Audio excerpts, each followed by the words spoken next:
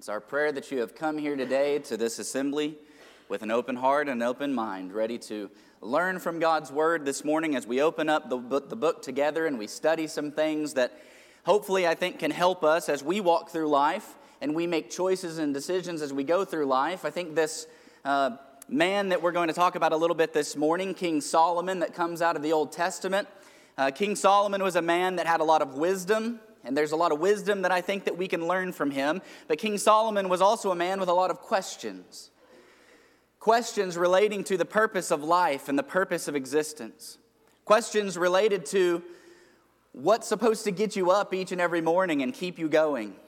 What is it that you're living for? What is the end goal of your life? And King Solomon had these questions and pondered these questions, and these questions aren't new. And they weren't new when King Solomon began to ponder them, because really for probably every generation just about since Adam and Eve, these are the questions that mankind has pondered. What is our purpose? How are we supposed to be living our life, and what are we living it for?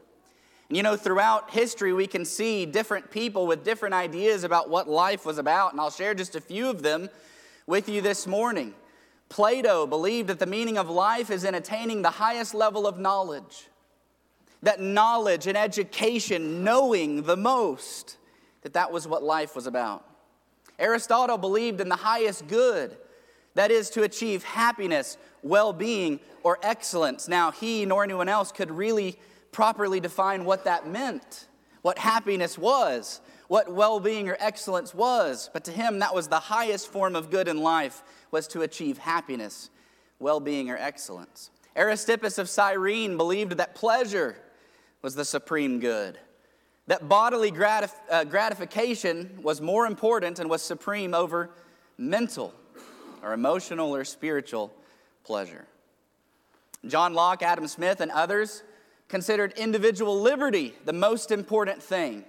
And that included heavily the idea of being able to labor and work and gain and own and have things, and property and wealth. Friedrich Nietzsche introduced the idea of nihilism, where he said, all that happens is meaningless. Life doesn't have meaning. We're all just living for our own purpose, and there is no greater meaning beyond anything that we do. And as you can see with just these few examples, mankind has pondered these questions, and they've come up with all sorts of reasons why we should get up in the morning and why we should live our life. I want to talk to you about what King Solomon's conclusion about these questions was this morning. So let's talk about who King Solomon was. You may be familiar with him out of the Old Testament. He was the son of King David. And in 1 Kings chapter 2, it says, "Now the days of David drew nigh that he should die, and he charged Solomon his son, saying, I go the way of all the earth. Be thou strong, therefore, and show thyself a man, and keep the charge of the Lord thy God, to walk in his ways, to keep his statutes, and his commandments, and his judgments, and his testimonies, as it is written in the law of Moses, that thou mayest prosper in all that thou doest, and whithersoever thou turnest thyself." Now we see a peek into King David's mindset, don't we, about the purpose and the meaning of life. You see, King David, as he was dying, was passing on his wisdom to Solomon and saying, here's what you need to do, Solomon. Keep the statutes and the laws and the testimonies of the Lord. Walk after his ways, and if you do that, then you'll be prospered. And so that was King David's mindset about the purpose of life. But Solomon seemed to be a little bit of an independent mind and had to figure some things out for himself. So Solomon questioned these things throughout his life. We see in 2 Kings 2, verse 10, that David slept with his fathers and was buried in the city of David. And the days that David reigned over Israel were 40 years. 7 years reigned he in Hebron, and 33 years reigned he in Jerusalem. Then sat Solomon upon the throne of David his father, and his kingdom was established greatly. So King David passes on his wisdom, and then he passes away, and Solomon becomes the next king of Israel. Now, one of the fascinating stories with Solomon is that pretty early on in his reign, God comes to him in a dream and asks Solomon, or tells Solomon rather, ask me whatever you will. Ask me for whatever you want. And so what does King Solomon ask for? He does not ask for riches. He does not ask for a long life. He does not ask for worldly pleasures. What he asks for is for wisdom and discernment. And God was so pleased with that answer that Solomon not only received wisdom and discernment, but also riches and the things of this world. God said unto him, because thou hast asked this thing, and hast not asked thyself long life, neither hast asked riches of thyself, nor hast asked the life of thine enemies, but hast asked for thyself understanding to discern judgment. Behold, I have done according to thy words. Lo, I have given thee a wise and an understanding heart, so that there was none like thee before thee, neither after thee shall any arise like unto thee. And I have also given thee that which thou hast not asked, both riches and honor, so that there shall not be any among the kings like unto thee all thy days. And so because of Solomon's asking God for wisdom and for discernment and judgment, God blesses him with that plus riches, unlike any other king that had lived. And so Solomon became one of the most wealthy and wise men in all of history. One of those stories about King Solomon that we remember from Scripture is the story about the two mothers who both had a child, and one of them died during the night. And the other mother stole the son of the other woman and then claimed that he was hers. And the matter was brought before King Solomon, because obviously they were disputing about who the child belonged to. And King Solomon, in his wisdom, charged and said, bring me a sword that I may cut the child in half, and each of you can have a part. Well, at that point, the real mother said, no, don't do that. Let him stay with her as long as he is alive, as long as he's living. And thus Solomon found out who the true mother was and delivered the child to her. And so things like that illustrate the wisdom that King Solomon had. Story that we see here in 1 Kings chapter 10 illustrates the great riches as well as that wisdom that we also see with Solomon. This is a story of the Queen of Sheba that comes to view the wisdom as well as the riches and the kingdom of Solomon. And after she had seen all of the things about Solomon's kingdom, she said to the king, it was a true report that I heard in my own land of thy acts and of thy wisdom. Howbeit I believed not the words until I came, and mine eyes had seen it, and behold, the half was not told me. Thy wisdom and prosperity exceedeth the fame which I heard. And she said, you are more wise and more blessed with wealth than I had ever imagined or had heard was the case. And so this is who King Solomon was. But King Solomon, as we mentioned before, had these questions about life. And in Ecclesiastes 1 verse 3, we see him ask this question this way. He said, what profit hath a man of all his labor which he taketh under the sun? So all the work, all the labor that a man does in his physical life here under the sun, he says, what profit is there? That's one of the questions that he wants answered. In verse 13, he says it this way, and I gave my heart to seek and to search out by wisdom concerning all things that are done under heaven. This sore travail hath God given to the sons of man to be exercised therewith. He says, I gave my heart to this search, to seek out all the things under the sun. Everything about this existence, I wanted to know it. I wanted to experience it. I wanted to live for it. And he did at one time or another in his life. And so I want to talk this morning about three things that King Solomon attempted to live for. Three things that he spent his life acquiring and making his purpose and the center of his life and his conclusion about those things. The first of those is knowledge and education. Now we know great philosophers have said that knowledge is the greatest thing that we can attain, and that true success in life should be measured by the amount of knowledge that we acquire. King Solomon tried to live for knowledge and education. He said, and I gave my heart to know wisdom and to know madness and folly. I perceived that this also is vexation of spirit, for in much wisdom is much grief, and he that increaseth knowledge increaseth sorrow. And so Solomon said, I gave my heart to know all things, both good and wise and mad and folly. He said, I wanted to know it all, to attain knowledge of it all. And his conclusion was this in Ecclesiastes 12 and verse 12. And further, by these my son be admonished, of making many books there is no end, and much study is a weariness of the flesh. Now, if anybody here has ever crammed the night before a test, you know that much study is a weariness to the flesh sometimes. And there are nights sometimes you don't get much sleep because of the cramming that you're doing, the studying that you're doing. But Solomon's point was, of making books, there is no end. If this is what your life is about, acquiring knowledge and that is your purpose in life, it will never end because there will always be more books. There will always be more knowledge to acquire. There will be changes. There are revisions to existing books, and then you'll have to go back and reread the revisions because now there's changes. Knowledge is a cycle that will never end, and you will never attain it all. And so if that is the purpose in life, Solomon says, it's a vexation of spirit. It's weariness. It will not lend itself to happiness or peace or joy or those things that all of us want in our life. Now, does that mean knowledge and education is bad? Does that mean that we don't need knowledge or we don't need education?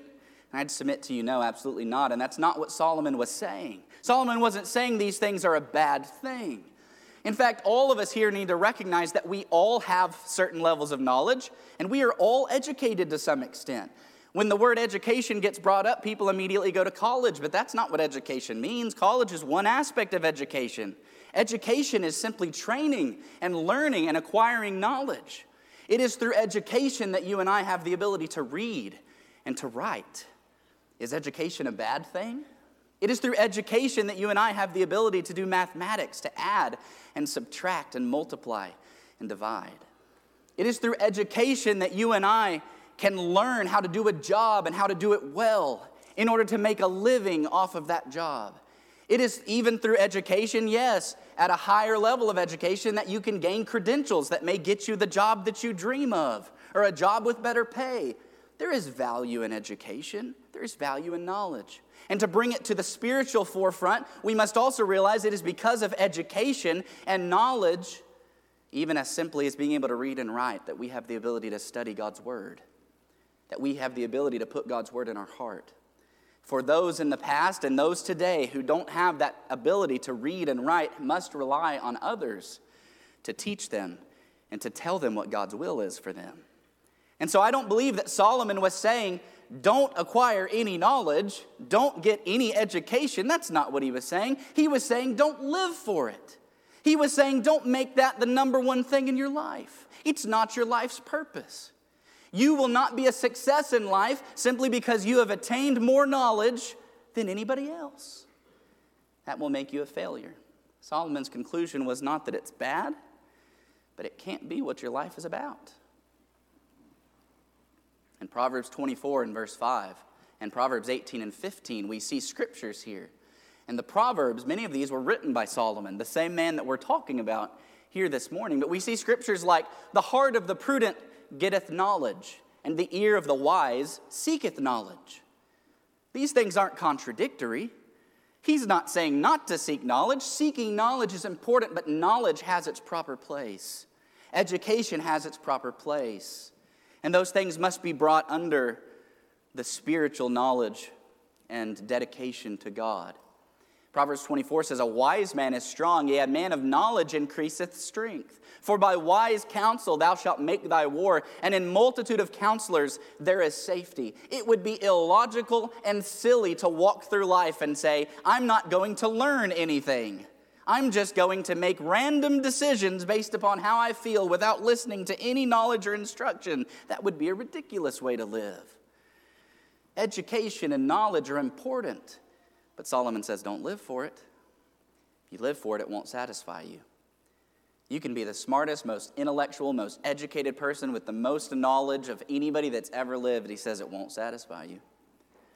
It won't bring you success in life and happiness in life. So what should we do with knowledge and education?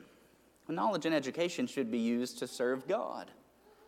For in him we live and move and have our being, Paul said in Acts chapter 17 and verse 28, as certain also of your own poets have said, for we are also his offspring. Now, Paul was speaking to the people of Athens here at Mars Hill, and he was preaching to them. You remember the story? There was an altar with the inscription that said, to the unknown God. And Paul is preaching to these people. And he says, I want to tell you who that unknown God is. And as a part of his sermon, he says, as certain also of your own poets have said. You know what that means? Paul knew what their own poets said. Paul was an educated man. In fact, the scripture tells us that Paul studied at the feet of a man named Gamaliel, who was a very respected Jewish rabbi at the time. For this time period, Paul was very educated. He had a lot of knowledge and a lot of training. Paul had the ability to read and write, most likely, multiple languages, including, of course, Greek, which he wrote the New Testament scriptures in. And so Paul was educated. Paul had knowledge, nothing wrong with that. But what did Paul do? Did he puff himself up with pride and say that I'm better than you because I have more knowledge or education than you? No. What did Paul do? He used his knowledge and his education to further the mission of Christ. He used that to relate to people and to say, look, even your own poets have said this. And so he used what he knew in order to relate to people and share the most important message of Jesus Christ with them. And I would encourage you to do the same. And it does not matter what level of education you may have this morning. All of us are educated. It doesn't matter what level. Use that education to further the cause of Christ. Bring that knowledge and that education that you have down below in importance, God and Christ and the spiritual things of life. For all of these physical things, like knowledge and education, should in our lives be used to serve God and the spiritual. In 1 Corinthians 13 and verse 2, Paul said, and though I have the gift of prophecy and understand all mysteries and all knowledge, and though I have all faith so that I could remove mountains and have not charity, I am nothing. Paul said, I could know everything. I could have all the knowledge of all, understand all the mysteries. I could be so great in all these areas. But he says, if that wasn't superseded by love, it would mean nothing. And by love there, of course, he's talking about that godly type of love that we get from being dedicated to God, from loving God and loving others that way. This is the spiritual part of it that supersedes anything physical. Paul had knowledge, Paul had education, but those weren't the most important things to him. That wasn't what he was living for. He was living for God and Christ. And he said, you can do all of that, but if you don't have love, if you don't live for God, it's meaningless. And Solomon came to that same conclusion. So I want to encourage you this morning as you consider knowledge and education, do not make that the center of your life. Yes, learn. Yes, grow. Read. Study. Apply yourself in whatever situation that you can. Work hard at what you do. Learn how to do things well. Get the training and the education necessary to accomplish those goals that you have in life. But never make those things the priority. And always keep God first and use what you know to serve Him. Solomon also tried to live for wealth and for possessions. In Ecclesiastes 2, verse 4, he says, I made me great works, I builded me houses, I planted me vineyards, I made me gardens and orchards, and I planted trees in them of all kinds of fruit. I made me pools of water to water therewith the wood that bringeth forth trees. I got me servants and maidens, and had servants born in my house. Also I had great possessions of great and small cattle above all that were in Jerusalem before me. I gathered me also silver and gold, and the peculiar treasure of kings and of the provinces. I got me men singers and woman singers, and the delights of the sons of men as musical instruments, and that of all sorts. So I was great and increased more than all that were before me in Jerusalem. Also my wisdom remained with me. Solomon said, I am a very, very, very wealthy man. He said, I got all of these things, all of these possessions, the silver and the gold and the servants and these great houses all of these possessions and all of this wealth. He says, I got all of that and I still had my wisdom with me, that wisdom that God had given him. But Solomon declares about all the great things, the wealth of possessions that he has. But here's his conclusion related to all of these things.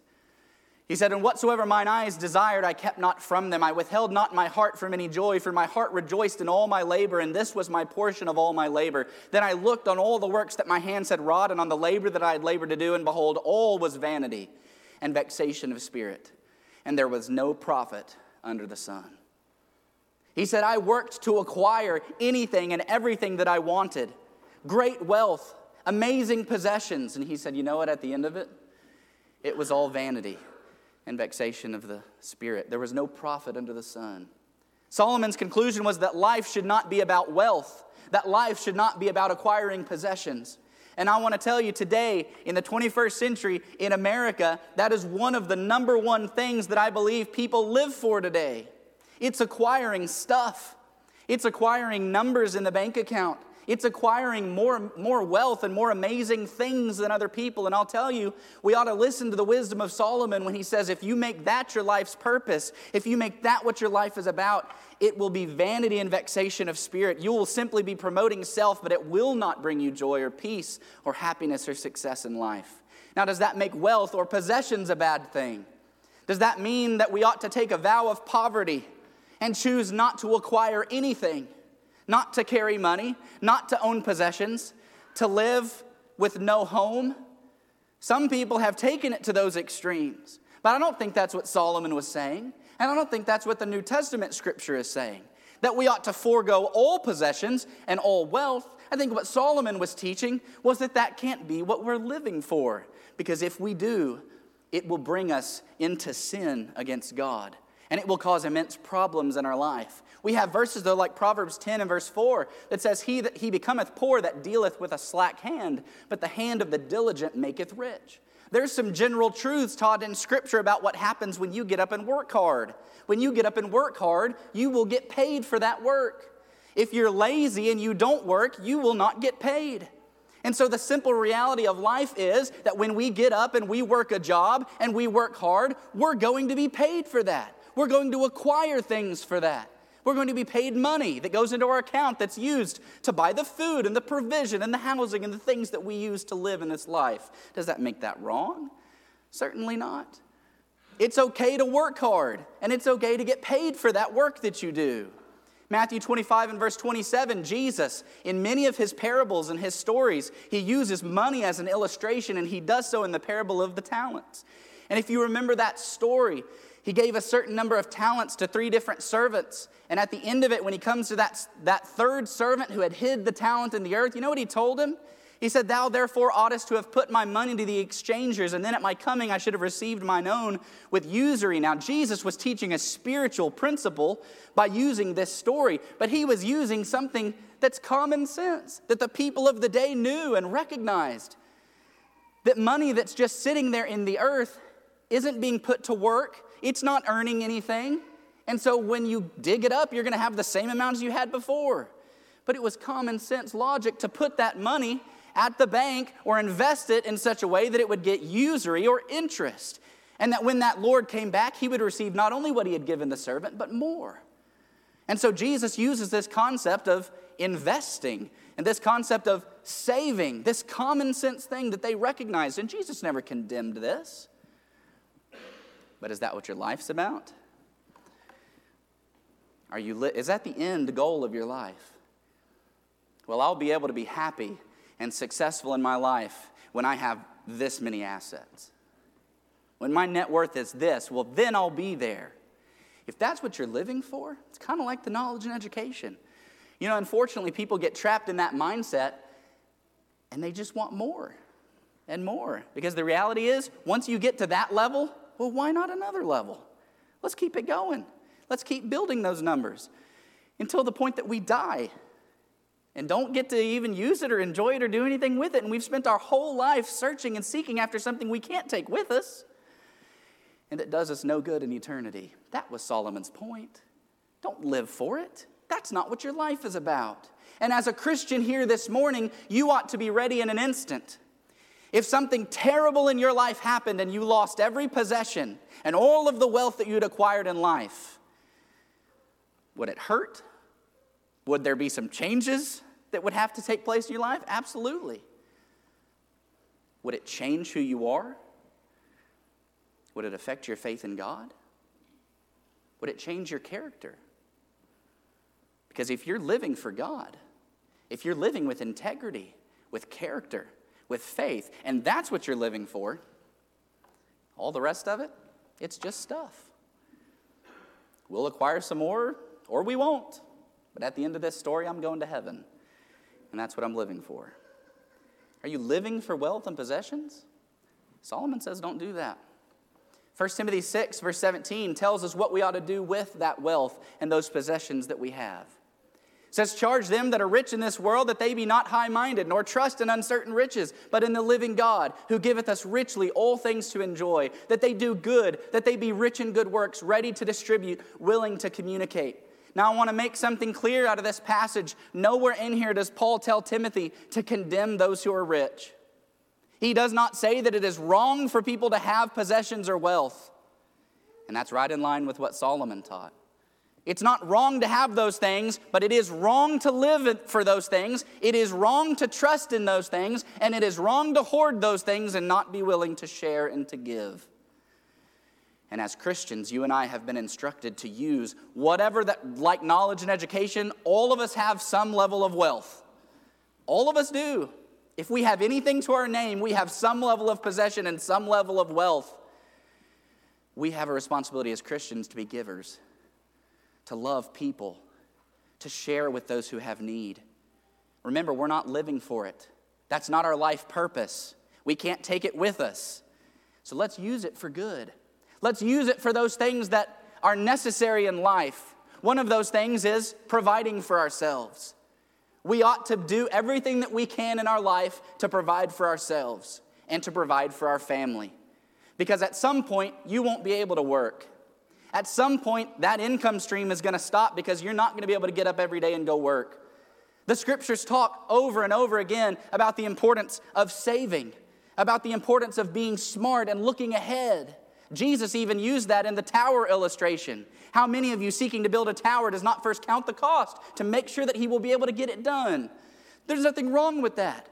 We need to save. We need to think long term. We need to plan for the future to take care of ourselves and our family. But beyond that, we also need to be givers.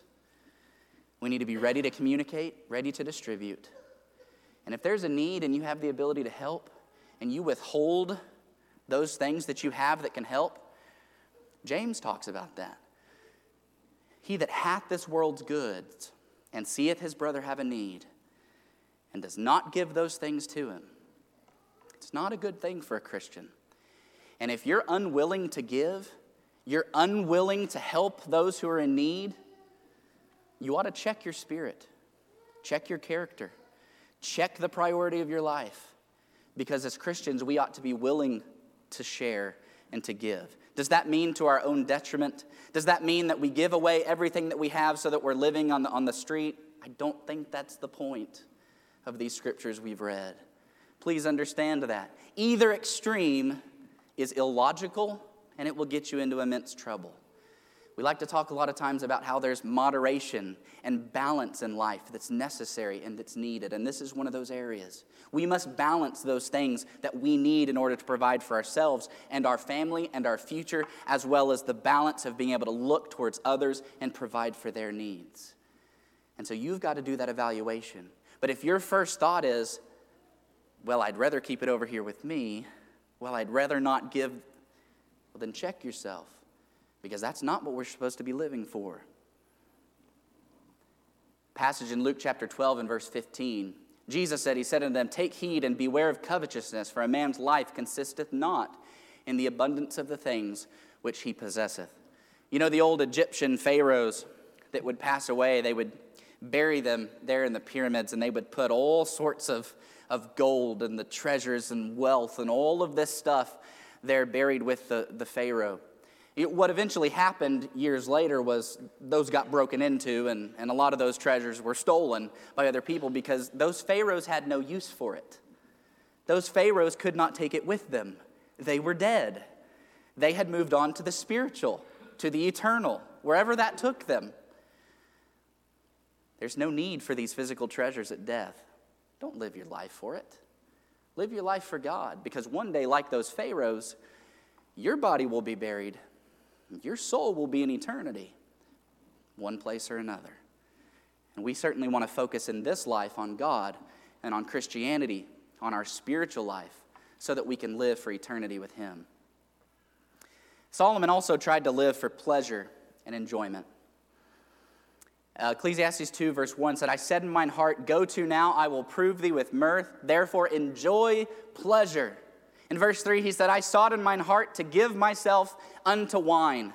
And he gave himself to the physical pleasures of life, to try to enjoy life and to seek fulfillment and joy out of pleasure.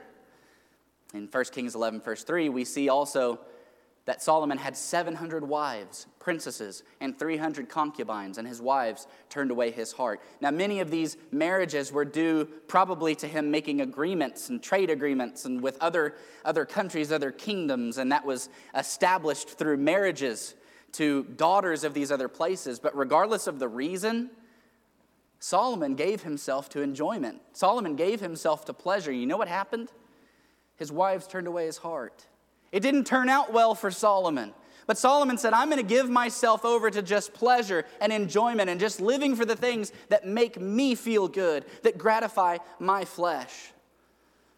Solomon's conclusion in that, I said in my heart, go to now, I will prove thee with mirth, therefore enjoy pleasure, and behold, this is also vanity. Solomon said, this also is worthless. It's vain. It's just self-promoting. It's just arrogance. It's just prideful. And it does not lead to the success, the fulfillment, the peace, and the joy that you want in your life. Now, does that make pleasure and enjoyment a bad thing? Should we walk around as Christians in our lives not enjoying anything, not seeking any type of pleasure, anything that makes us feel good at all? Again, I don't think that's the point of Solomon or the New Testament scriptures or Old Testament scriptures that speak to this. I think the point is that when you live for pleasure, when you live for enjoyment, when you live for what's the next thing that I crave, the next thing that my body is passionate about having, that's what you're going to seek out in life. That's what you're going to prioritize, and that is what is going to wake you up each morning and keep you going.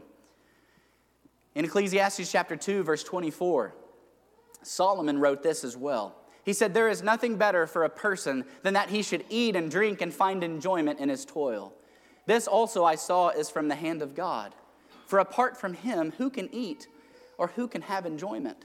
Now Solomon, in the same book, here where he's describing the vanity that is seeking after pleasure and enjoyment, he does also balance it out and tell us, but I do find this, that this is a godly thing and this is a good thing, that a person should eat and drink and find enjoyment in his toil. What does that mean?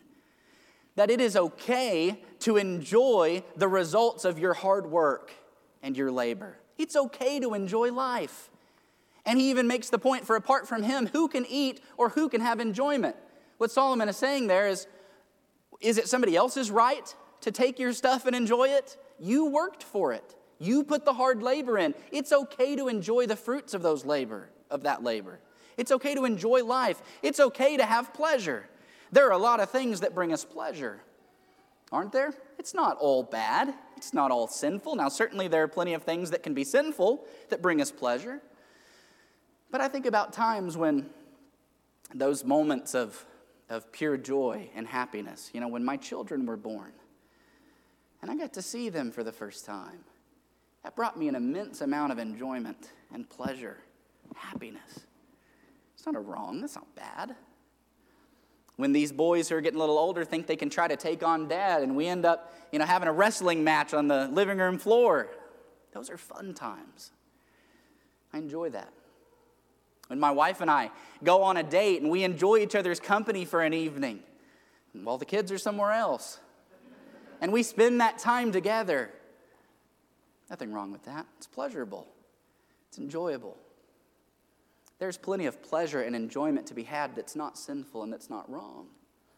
Solomon's point was, if you make pleasure and enjoyment the number one thing in your life, there will always be more.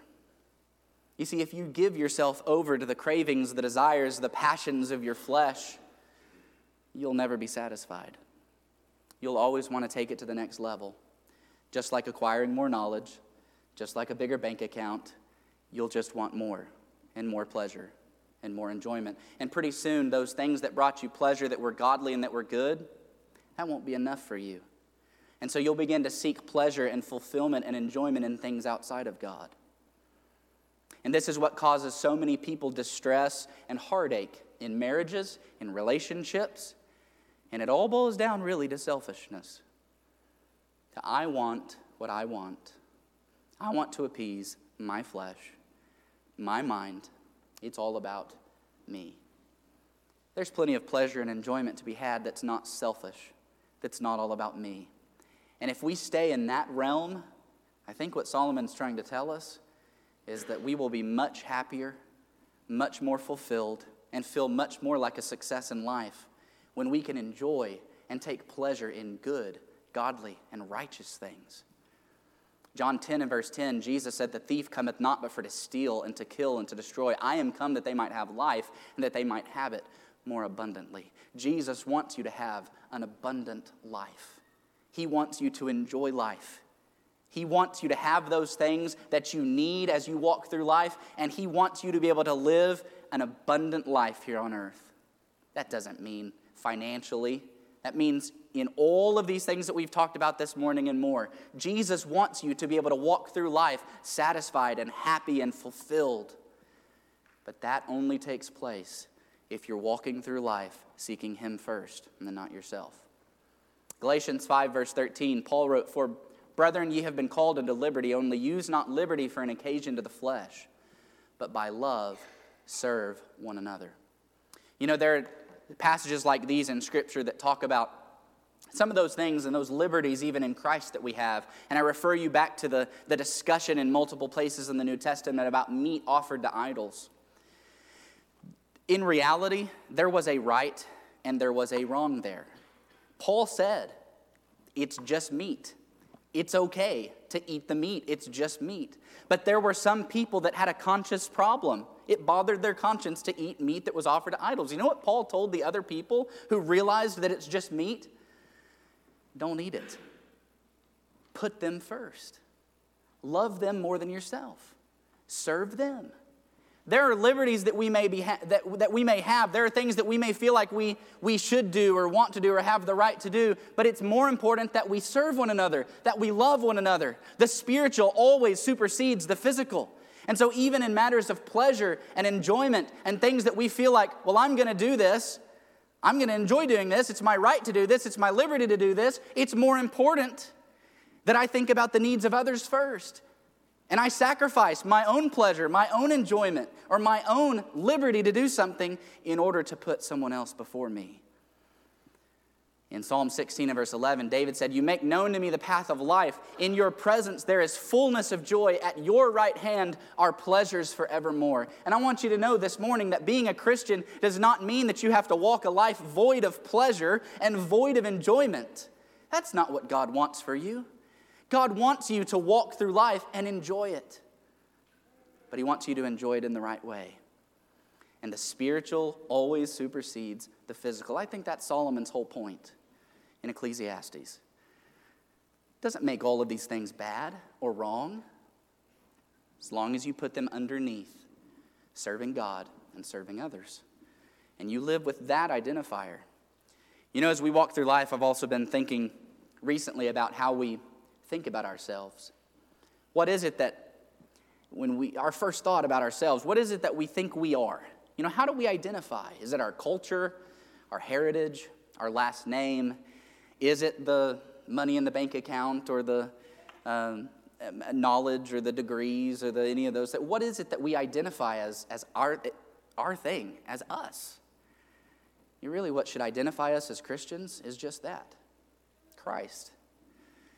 And if we see Christ in ourselves first, and we see Christ in others first, then that will help us to not put these things out of place, to not make these things more important. You see, what happens sometimes with knowledge and education, or with wealth and possessions, or with pleasure and enjoyment, is if we think about ourselves first, it becomes real easy to pick our nose up a little bit, to look down on other people, to feel that we are superior in some way because I'm more educated, because I have more money, because I live a fuller and more enjoyable and pleasurable life.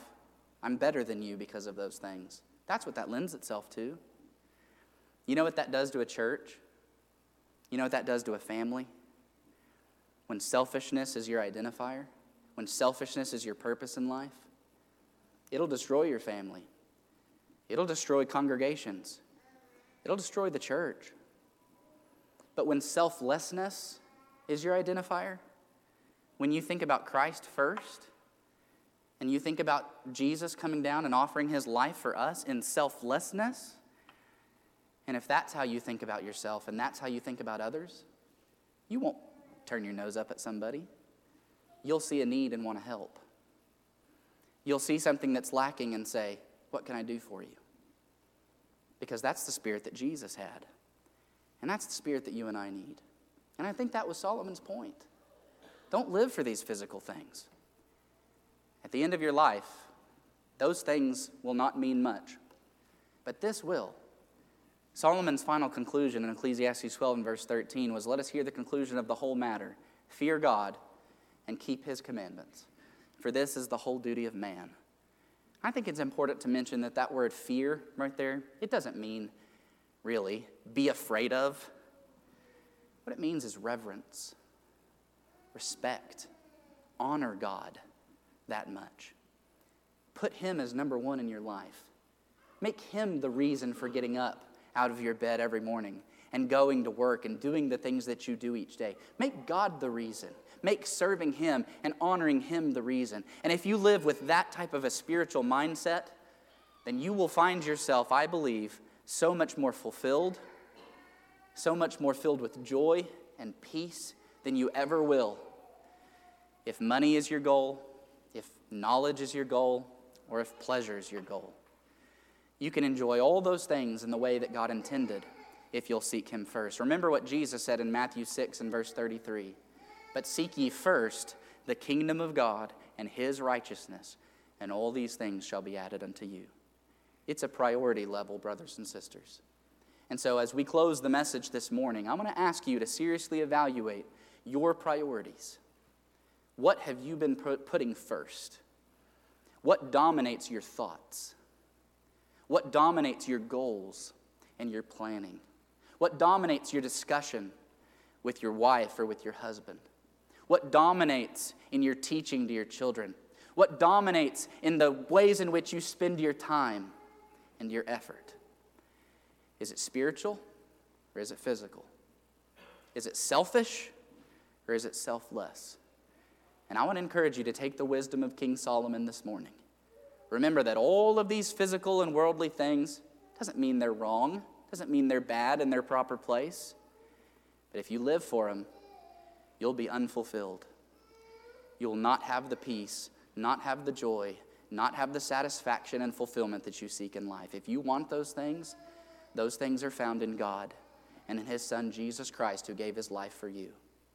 And you have an opportunity this morning, if you're not a member of Christ's body, to choose to make him your Lord and your Savior today. He wants to save you. He wants to wash your sins away. And you have an opportunity to do that, to start your walk with him, to start prioritizing the right thing in life. And we want to help you to do that. If you're here and you're a Christian, and you've struggled with these things, maybe you've prioritized the wrong things in your life, restore your relationship with God today. Make a commitment to him that you will put him and his Son, Jesus Christ, first in your life, that you will make sure that the spiritual supersedes the physical in all things. And we will pray for you and to help you in any way that we can to help make that happen. If